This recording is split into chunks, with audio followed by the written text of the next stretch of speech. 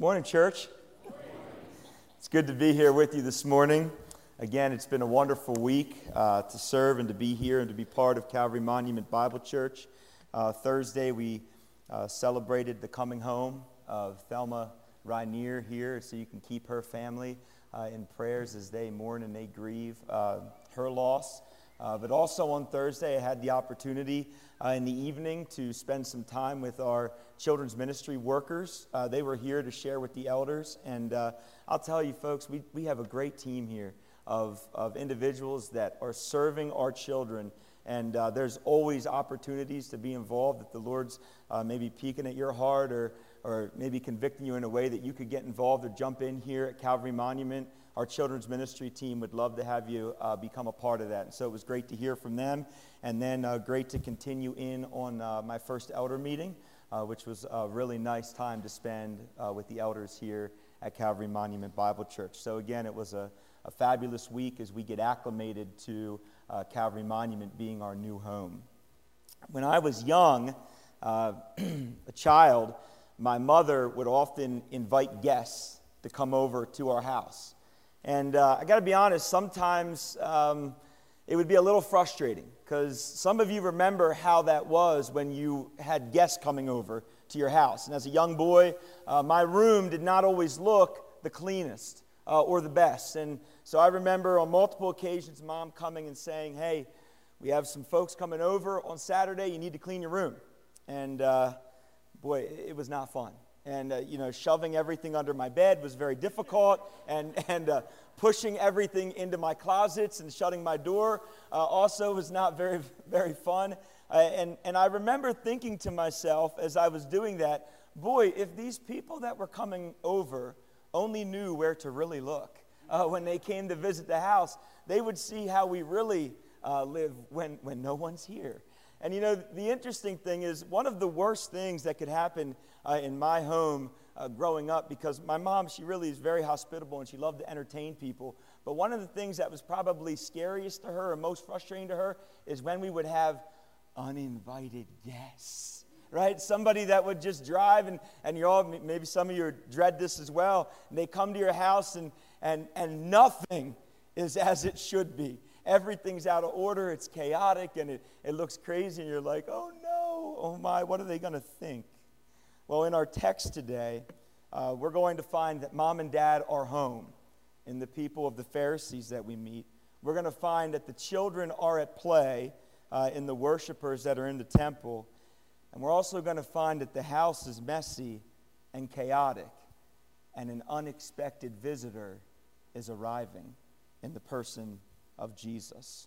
And so our goal today is to witness Jesus as the one true temple through which man would come to believe and have life in his name. So we're going to be in the book of John chapter 2 today as we continue our study through the book of John, studying John in light of the reason that it was written. And as you turn there this morning, let's pray.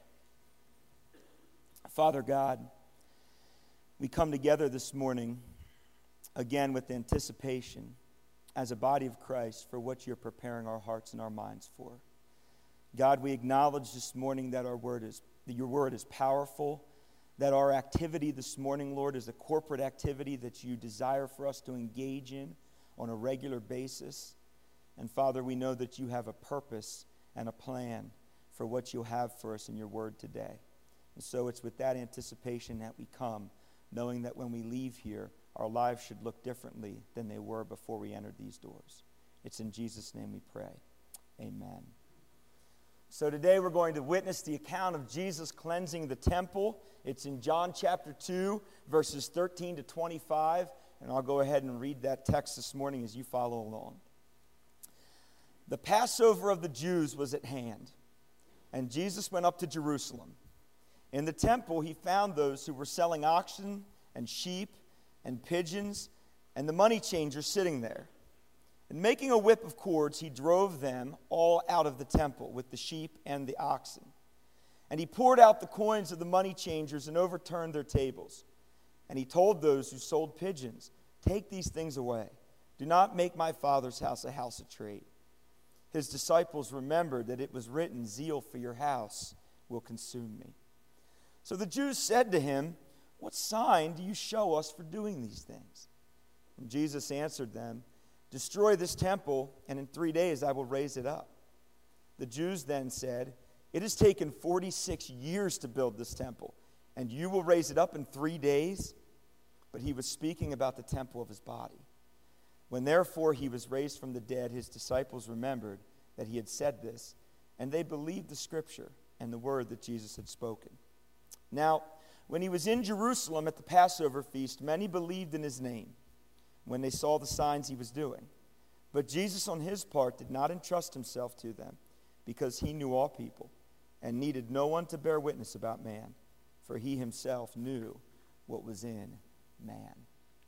So the question that we ask this morning as we approach this passage is, what is the problem? What's going on here at the onset of the passage? And the problem, as we alluded to at the beginning, is very clear. The Lamb is present, and the house is messy, and the celebration is chaotic. The Passover of the Jews, it was an important celebration. As we open our text in verse 13, they were coming together to celebrate the Passover. And many of you remember the Passover was a celebration that was a regular celebration in the Jewish culture that remembered the work of God when the people were in slavery in Egypt and God was protecting them. As they were putting the blood of the lamb on their doorpost, and during the night when the angel of death came through and took the firstborn, it would pass over the houses of the blood that had the blood on the doorpost. And so they would gather together regularly and they would celebrate, and it was required in the law that they had this regular celebration. Exodus chapter 12, verse 14, "This day shall be for you a memorial day, and you shall keep it as a feast to the Lord throughout your generations, a statute forever." It said later in Exodus 12 that the people bowed their heads together during the Passover and they worshiped. In Deuteronomy chapter 7, it said, "Remember what the Lord your God did." In Deuteronomy chapter 16, "Remember the day that the Lord brought you out of Egypt." And so there was commands that were built into the celebration of Passover that were part of the Jewish tradition to remember and to celebrate. We can kind of liken it to our Christmas and our Easter celebrations that we see. And much like our wedding celebration that we looked at last week at the beginning of chapter 2, the Passover celebration would also last for about 7 days. And just as last week we witnessed the irony of the bridegroom, Jesus, performing a miracle at a wedding, so too this week we find irony. At the onset of the Passover celebration, the Lamb of God is entering his Father's temple. The earthly ministry of Jesus following his baptism would be bookended by the Passover celebration. And here at the onset, and again towards the end of his physical presence on earth in John chapter 19. But what Jesus finds when he enters into the temple is far from what should have been. You know, as we looked at John chapter 1 last week, we found that Jesus had gone out and he found his disciples, those who would be faithful to follow him. Well, the problem with the men that he finds here in John chapter 2 is these were the men that largely would reject who he was. Here in John chapter 2, Jesus is finding another group of people, a group that would respond very differently to him. His disciples, they responded in obedience and they faithfully followed him. But the Pharisees and the religious leaders, they wouldn't do the same. They rejected him. And could it be that one of the purposes of John including this account so early in his gospel was to juxtapose the way that both groups responded to Jesus? John chapter 1, people responding in faith and obedience. John chapter 2, at the end of chapter 2, people rejecting him, turning away. And we covered at the beginning of John chapter 1 that people respond to Jesus in many different ways. What Jesus found when he entered the temple was a system of commercialization, buying, selling, exchanging of monies. So you had these oxen and these sheep, each had a specific use that was important for the sacrificial system. You had these money changers. And so what would happen is people would come from far and wide, all different areas with all different financial systems. And they would come to the temple and they would need to buy animals to sacrifice, but they wouldn't have the right denomination of coin. And so these money changers, they'd sit at the table and they'd exchange the monies, the different denominations of coin, but they would do it at a profit for themselves. It would not be an equal exchange. It reminds me a lot, if you remember back in the Old Testament, in the book of 1 Samuel, there's these two men, their names were Hophni and Phinehas. Everybody remember Hophni and Phinehas? They were Eli's sons, they were priests. And what was their sin? The sin of Hophni and Phinehas is that they were taking the things of God, taking the things in the temple, the things that were supposed to be holy, and the things that were supposed to be set apart, and they were using them to profit for their own gain. They were using them to fill their own coffers. And the Pharisees and the religious leaders, they were doing the same thing, having an appearance of godliness, but denying its power, always learning, never able to arrive at a knowledge for the truth. Men who opposed the truth. They were corrupted in their mind. They were disqualified regarding the faith. If it sounds familiar, these are the same words that Paul used to describe similar characters that were appearing within the church and still persist, friends, today. What the Pharisees had created was a system that looked godly and orderly to them. However, they had made a mess of the temple, and they'd commercialized the celebration of one of the Jews' major religious holidays to profit for their own gain. In the name of law and order, the religious leaders had actually created for themselves a system of distraction and chaos. And what we find here is Jesus comes on the scene, he observes the scene on the temple court, and he is passionately moved, and he acts without hesitation. So what's his response? If you look at your text, let's look at verses 15 and 17 at Jesus' response to this madness that he finds going on in the temple. Making a whip of cords, he drove them all out of the temple with the sheep and the oxen. And he poured out the coins of the money changers and overturned their tables. And he told those who sold the pigeons, "Take these things away. Do not make my Father's house a house of trade." And his disciples remembered it was written, "Zeal for your house will consume me." And so here we are in verse 15 of John chapter 2, and Jesus is making a whip, and he's driving the animals and the sheep, the oxen. He's coming back, and he's driving the Pharisees and the money changers out of the temple. It's a very deliberate action. And to be honest with you folks, the Pharisees and the religious leaders that were in the temple, their jaws would have literally been on the floor. I mean, have you ever been around somebody that acted in a way that literally made your jaw drop? That you were like, "Ooh," you know, it kind of took you back, and you're like, "Ooh, they shouldn't have said that, or they shouldn't have done that." Jesus' response to this action in the temple would have elicited that same kind of response from the religious leaders. They would have been shocked and in awe that a man would come in and that he would do this. But Jesus is acting out of a righteous anger. And he's showing us just a glimpse of a picture of the wrath of God. You know, in our minds, we often imagine Jesus to be meek and mild.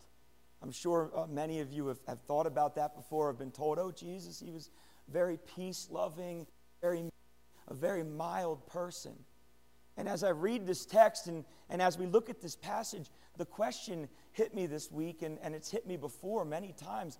If you ask the Pharisees and if you ask the religious leaders if Jesus was a meek and mild individual, I wonder what their responses would have been. That may not be the Jesus that they witnessed. And you know, the amazing truth about who Jesus was is that he was exactly obedient to who God wanted him to be in every circumstance and to every person that God had directed into his path. And sometimes God brings us to these circumstances that might require or elicit a similar response from us. I just want to tell you an account that happened to me. Years ago, I was directing a youth camp over the summer. And a friend of mine knew a speaker from Texas that was a really good speaker. He thought he would be a really good speaker for the youth. And so I watched some of his videos on YouTube. I listened to him, and I thought, yeah, this guy, he'll do a good job. So I called him, and I had him come up, and during the 2 weeks of camp, in the evenings, he was doing the evangelistic services for the youth at the camp, and he was speaking. And one night, as he was speaking, he told a story, a message to the kids, and it had every one of the kids and every leader in the room on the edge of their seats. It was amazing. And he told it like it had happened to him, like it was his story. It was literally about his life. And I remember the next day at lunch, I was sitting and I was talking to him, and I said, that's an amazing story. I can't believe that happened to you. I mean, I was just completely in awe. And he looked and he kind of laughed and he said, he's like, that didn't happen to me. He's like, I just tell that story a lot to people. He's like, that never really actually happened to me. My jaw hit the ground. My heart sunk. I was angry. And here I was in a public lunchroom, sitting at a public lunch table with this man, with some of the youth staff surrounding me. And you know how you can feel yourself getting angry sometimes? The face was getting red. I was angry because I felt like this man had just lied the night before to an entire room of people. Everybody thought that this story was about him, that it had happened to him. And I just told him, and maybe it wasn't right, I don't know. I'm going to chalk it up to this kind of moment. I said, I don't appreciate that. And I kind of called him on it, and I was a little passionate. And he had some words for me that maybe were just as passionate. But I asked him if he would apologize to the students, because I was just so disappointed about it. And so there are times where maybe we have to display this same kind of passion, where we may not always be nice because we feel like maybe there are folks that are profaning or are using the name of God to profit for their own gain. Jesus' response here is wholly acceptable, not to the religious leaders of the day, but to God. And that's all that matters. And so we might ask the question, well, if Jesus was loving while he was on earth, how in this situation is he being loving to the religious leaders? It doesn't seem loving. And it's important we don't think and we don't mistake that Jesus was taking a whip of cords and that he was whipping the Pharisees with them. I've heard that before. All right, there were temple guards. There were Roman soldiers around. If Jesus was creating chaos, if he was truly whipping men with the cords, he probably would have been questioned about it by more than just the Pharisees and religious leaders. But Jesus is angry and he's making a statement. And we could ask ourselves, how is he being loving? And I think there's a few ways. One, I think he's exposing the erroneous thinking and the erroneous actions of the religious leaders in a way that might have grabbed hold of their attention and shown them the seriousness of the navigational error they had concerning the worship of God.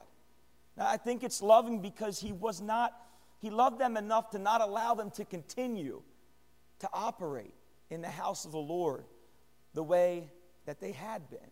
He's showing them a better way. I share this illustration to people a lot. Our family lives right along a major road, right in Quarryville. And we have a very steep hill. And I say a lot, if my children, if they would like to go outside and play on the steep hill down by the road where all the traffic is driving back and forth, when in our backyard we have this football field backyard with the trampoline in it, and it's a much nicer, more fun place to play, I would think. As a good father, wouldn't I want to show them a better way? Wouldn't I want to go down along the side of the road and say, hey, kids, I don't understand what you like down here. This is a steep hill. There's no place to play. There's cars driving all over the place. Wouldn't it be better for me to take them to the backyard and show them that there's a better way? There's a better place to play. And Jesus, I think he's doing this. He's going to describe for the Pharisees throughout his teaching, throughout his ministry, that there is a better way than the way that they have been going about doing things. I think it's interesting in verse 16, one of the concluding actions here is Jesus is wrapping up this action of clearing the temple and flipping over the tables. That's very dramatic. One of the last parts of this action is he asks the people who are selling the pigeons to leave. And I don't think that it's an accident that he saves this group for last. It almost appears at this point in the text that Jesus is wearied. His initial passionate burst has given way to a calmer demeanor as he approaches those who were selling the pigeons to the poor who could not afford to purchase sheep or oxen to sacrifice. And the pigeons were for the poor. And if you remember in Luke 2, Jesus' own parents, at his own dedication, they couldn't offer sheep. They couldn't offer oxen. What did they have? Turtle doves or pigeons. The pigeons were a concession for the poor that God, by his grace, had provided as a means for them to be able to sacrifice. So it should be no surprise to us that this is the last group that Jesus asks to leave the temple. And what I love in verse 17 is the disciples' response, right? Because this action, you would think maybe it would turn a lot of people away, and I think we're going to find the religious leaders, they're a little upset about this. But his disciples and those who would follow him and those who had a relationship with Jesus, it actually drove them to remember past teachings. The actions of Jesus while he was on earth were always driving the minds of his disciples back to previous teachings that would affirm who he was. And in their minds, they remember this quote from Psalm 69, verse 9. "For zeal for your house has consumed me, and the reproaches of those who reproach you have fallen on me." In this instance, in this circumstance, Jesus is consumed by a zeal to see his Father's house be used and treated rightly in order that God could be worshiped as he had commanded. And the people who desired to worship him could worship him both in spirit and in truth without the distractions and chaos of a marketplace environment. Friends, church, we should share a similar zeal today. We should be consumed as a church by the desire to see God worshiped today as he truly is and as he truly desires to be in spirit and in truth, apart from the distractions, apart from all the chaos, and apart from the chasing of the winds of cultural relevance. Friends, our challenge today isn't that there's literal sheep and goats, at least I don't think there are, and oxen wandering around the church. Maybe in some places you have that. I don't see that here. That's not the challenge today. We don't have literal sheep and oxen and goats and all these things in the church, but there are distractions that are present, aren't there? And there's so many different things that can distract us from the true worship of God. Circumstances in our lives, difficult relationships, difficult situations at our jobs, things that are going on even in our own church, or even worse sometimes, chasing after the ever-shifting tides of trying to be culturally relevant. And sometimes, friends, I fear that we believe that and I'm guilty of this too at times, and I have to check myself, that I somehow have to make Jesus relevant to people. Did you ever find yourself guilty of that? Maybe just, that there's some way or somehow that we have to make God relevant. Oh, the Bible is not relevant anymore. People aren't looking at it. We've got to do something to make it more relevant and make it more palatable to the people. But the reality is this: God no more needs us to make him relevant than he needs us to make him powerful. The Word of God, Jesus, he is always relevant. And he will reveal that relevance to whomever he desires to reveal it to. We need not chase after the winds of pop church in the pursuit of trying to make God or make the church relevant. And if we do pursue changes, if we do make changes in our church, in our worship, in our community as it relates to God, let it be because we believe those changes would better allow us to magnify and glorify and put the nature of God on full display to the people that might need to come to know him. The glory of God should be our all-consuming passion in the church today. And it shouldn't be related to relevance, but it should be related to love. Growing in a greater love for God and a greater love for each other, making sure that all who claim to know Jesus are growing in him and motivated to continue, and being willing to ask, if not, why not? Now, the reality in this situation is that the religious leaders are less than thrilled about what Jesus has just done. They're not very excited about what has just happened, and now it's their turn to respond to him. And so if you have your text, look down at verses 18. We're going to look at verses 18 to 22 here. So the Jews said to him, "What sign do you show us for doing these things?" And Jesus answered them, "Destroy this temple, and in 3 days I will raise it up." Then the Jews said again, "It has taken 46 years to build this temple, and you will raise it up in 3 days?" But he was speaking about the temple of his body. When therefore he was raised from the dead, his disciples remembered that he had said this, and they believed the scripture and the word that Jesus had spoken. It's interesting here in verse 18 that the Pharisees seem to be less concerned about the behavior or the action of Jesus and more concerned about his identity or his authority. Listen to the tone of the question. The tone of the question isn't, "Why did you do that?" That's not the tone of the question. The tone of the question is this: who are you? Who are you to do that?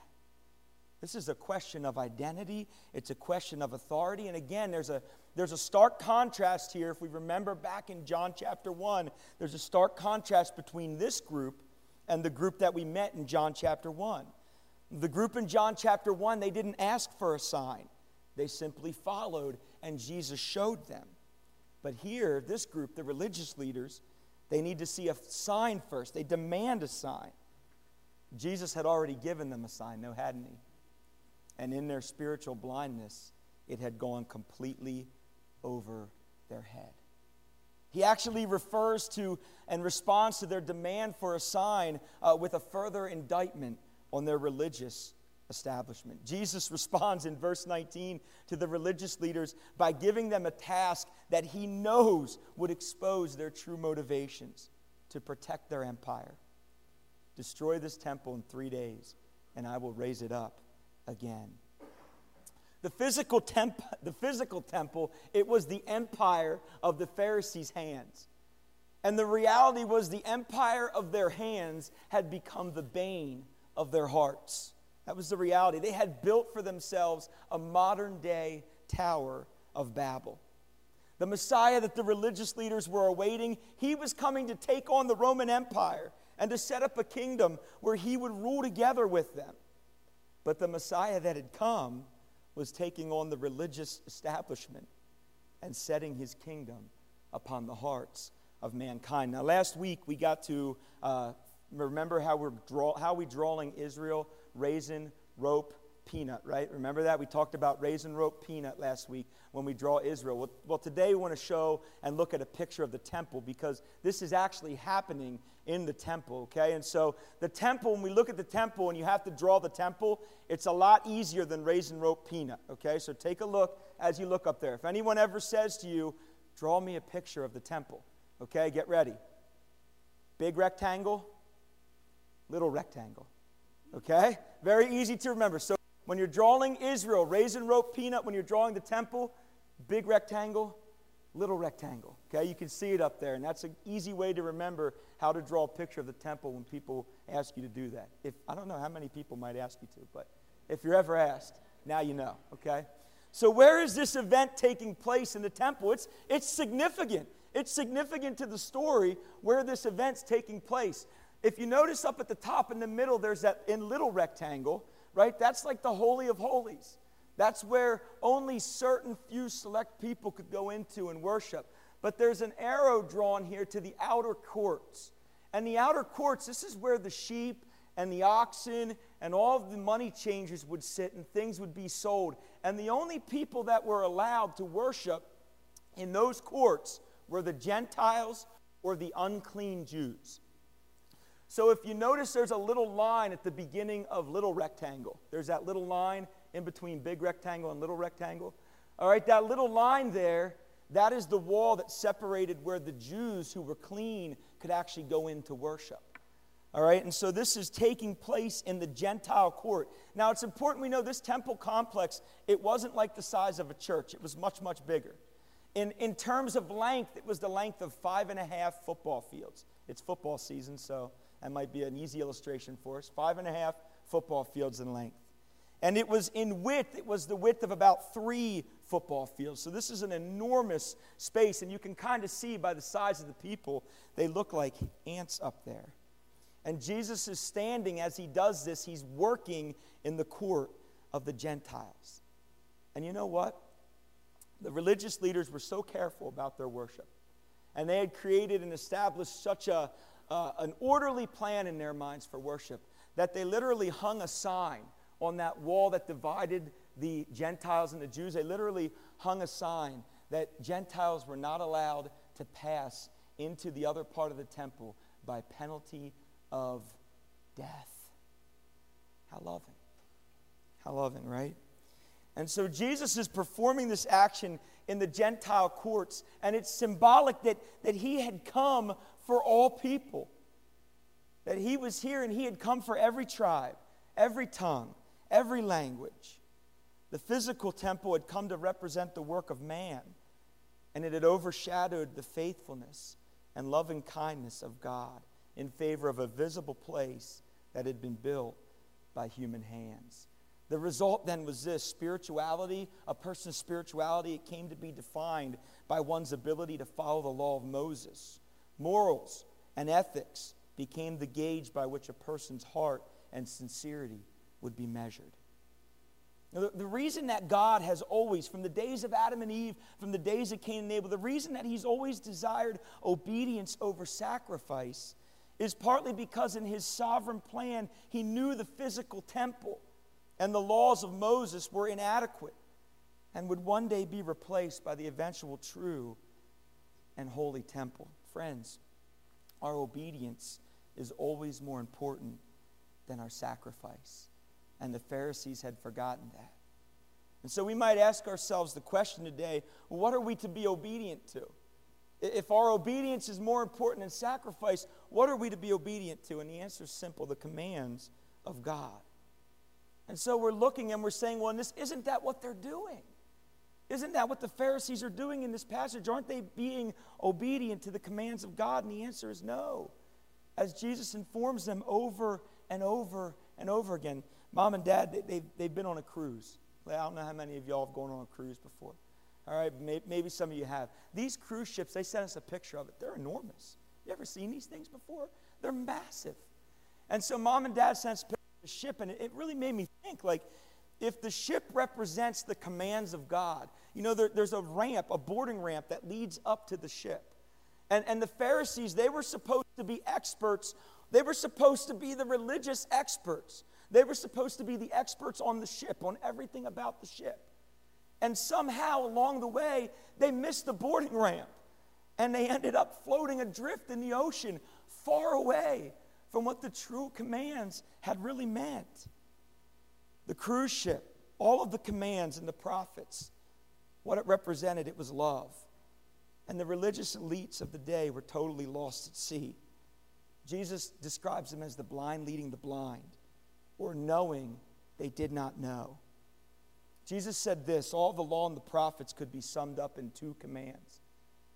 And both those commands start with the same word: love. Love. And so our follow-up question, if we ourselves are worried about missing the boat, what does this look like? And it's important to realize that the Pharisees, they'd made it a checklist. They'd made it a to-do list. They'd made it a punch list that needed to be cleared out. And our tendency, my tendency, can sometimes be to do the same exact thing in regards to my spirituality. And maybe we do it in regards to our spirituality. And if this is the path we follow, friends, we'll eventually find ourselves in the same position as the Pharisees. Obedience to the commands of God looks like love. It looks like love. And it's not by our own duty or our own efforts, but by the compelling of Christ and by the power of His Spirit at work in our lives. Towards the end of Jesus' life, one of the charges that would be brought against him would be that he had made threats against the temple. Tear this temple down and I'll raise it up in 3 days. They had no idea that he was talking about his own body. Little did these men know who were bringing these charges against Jesus that they themselves were destroying the temple. The body of Christ, the Lamb of God, had replaced the temple. Something greater had come. When we see the temple and we look at temple worship in regards to the temple, first comes the spiritual, then the physical. Or first comes the physical, then the spiritual. Sorry. And so when Jesus is answering the Pharisees, he's not talking about the physical temple. They're missing it. Their own little empire. He's talking about his body. He's talking about the spiritual temple. Stephen affirms this in the book of Acts, chapter 7, verses 44 to 51. He says this: "Our fathers had the tent of witness in the wilderness, just as he who spoke to Moses directed him to make it, according to the pattern that he had seen. Our fathers, in turn, brought it in with Joshua when they dispossessed the nations that God drove out before our fathers. And so it was until the days of David, who found favor in the sight of God and asked him to find a dwelling place for the God of Jacob. But it was Solomon who built a house for him. Yet the Most High does not dwell in houses made by hands. As the prophet says, 'Heaven is my throne, and the earth is my footstool.' What kind of house will you build for me, says the Lord, or what is my place of rest? Did not my hand make all of these things? You stiff-necked people, uncircumcised in heart and ears, you always resist the Holy Spirit. As your fathers did, so do you." Regarding the understanding of even their own system of worship, they had missed the boat. The temple that Jesus was talking about should have been given priority because it was emphasizing his person and his work, the character and the glory of God. Following the resurrection of Jesus, the need for the physical temple was obsolete. The curtain had been torn. Temple worship had ended. And now Jesus would reign in his spiritual temple that he promised he would build. And he is building still today, the church. Ephesians chapter 2, verses 19 to 22 says this: "So then you are no longer strangers and aliens, but you are fellow citizens with the saints and members of the household of God, built on the foundation of the apostles and the prophets, Christ Jesus himself being the cornerstone, in whom the whole structure, being joined together, grows into a holy temple in the Lord. In him you are also being built together into a dwelling place for God by the Holy Spirit." Friends, we should consider that just like the Pharisees, we sometimes too battle the desire to protect our own little empires. Sometimes fear, instead of driving us towards a greater dependence on God, drives us into protection and self-preservation mode. And close-fisted, we attempt to grasp hold of and try to control and try to restore some semblance of order to the current of the new and the uncomfortable realities that we might be facing. But my question is this: how different would our churches look if in every decision we disagree with, or every decision we might be disappointed in, or if every decision we might disapprove of, if we understood it in light of God's superintendence for our good and his glory? Friends, we're a family. And I don't know about all your families, but not everybody in my family agrees on everything all the time. In fact, the family of 5 and the larger family I'm in, we disagree rather often. We went out for dinner last night, and at the table, there was disagreement. All right? There's disagreement. I mean, crayons were taken away. All right? Things were taken. All right? I mean, there was chocolate milk was spilt. Okay? There's going to be disagreement. There's going to be disapproval. There's going to be disappointment sometimes. And this is a body. This is a family. And what if we would understand those things in light of God's superintendence for our good and his glory? Isn't it true that God uses our fears, our discomforts? We were just talking about this in the back at the sound booth this morning. He uses our disagreements, our pain, and our intolerance sometimes to drive us towards a greater love for him and a greater love for each other. Friends, we have to remember that the church, it's not the building. It's a people, a kingdom of priests. And the empire doesn't belong to the high and the mighty, as we see here in the hands of the religious elite and the Pharisees. The empire belongs to the weak because he's chosen the weak to astound the wise. It belongs to the king who is perfect and wholly able to guide and direct and to lead it for the goal of his glory. And so the disciples, in verse 22, they have this great privilege of watching the Word, Jesus, confirm and affirm the trustworthiness of his word, the Scriptures, over and over and over again while he was on earth. And the result was that after he was crucified and rose again, his trustworthiness confirmed their belief. Shouldn't the example of his trustworthiness in our lives also do the same thing for us? Yet Jesus knew the condition of man, as the end of our text affirms today. This is verses 23 to 25.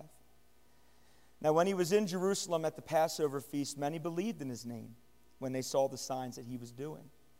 But Jesus, on his part, did not entrust himself to them, because he knew all people and needed no one to bear witness about man, for he himself knew what was in man.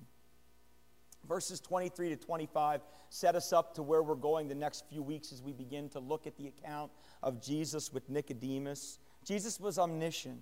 He understood the condition of men's hearts and minds. He revealed that reality both in the account we're going to look at next week in the story of Nicodemus, but he also revealed it in the account of the woman at the well, and he revealed that reality in the multiple interactions that he had with the Pharisees. He knew the condition of man's heart. He did not entrust himself to them because he knew their motivations and their intentions. No one had to inform Jesus about what man was like. Jeremiah chapter 17, verses 9 and 10. The heart is deceitful above all things and desperately sick. Who can understand it?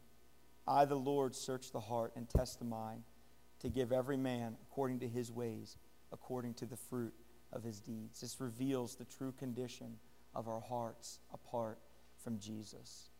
And isn't it ironic, isn't it amazing, is here Jesus was the Lamb of God.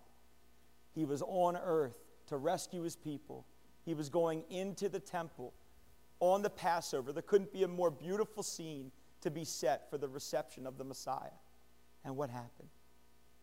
Their hearts were desperate and sick, and they rejected him. And they turned him away as a madman, and they treated him as such for the rest of his earthly ministry. The question this morning then is, how should our lives look in light of these realities? And as I was looking at this text this week, really three thoughts continued to go through my mind. First, friends, we are the temple, a kingdom of priests. We are the church, his body. And we must be careful to avoid distractions and to keep him the central focus of our mission, vision, and purpose. Church, we can get distracted by so many things. There's so much going on. Many of them are probably very, very good things as well. But good things can sometimes have a way of taking our eyes and our focus off of Jesus too.